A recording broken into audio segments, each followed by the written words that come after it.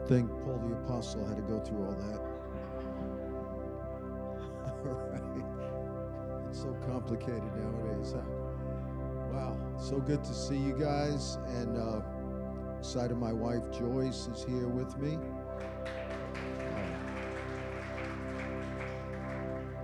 And Pastor Michael is preaching in Brooklyn and Staten Island. I'm here. So we're rotating here, and it's just great to be with you.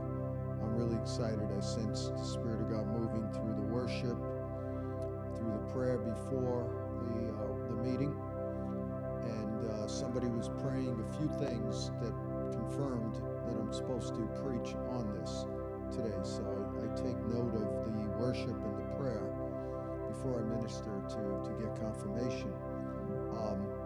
But Lord, we pray that you give us your understanding now, that you'd help us to receive what the Spirit would say to the church. In Jesus' name, amen. All right, so I want to talk about the greatest gift God can give you, the greatest gift God can give you.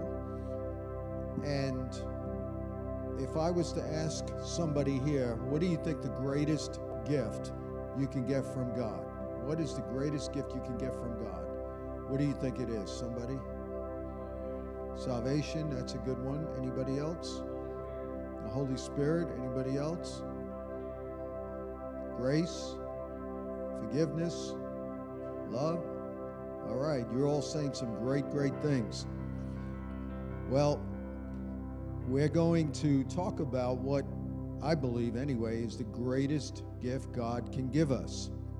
And first, we're going to talk about the fact that salvation is only a doorway for what I believe that great gift is.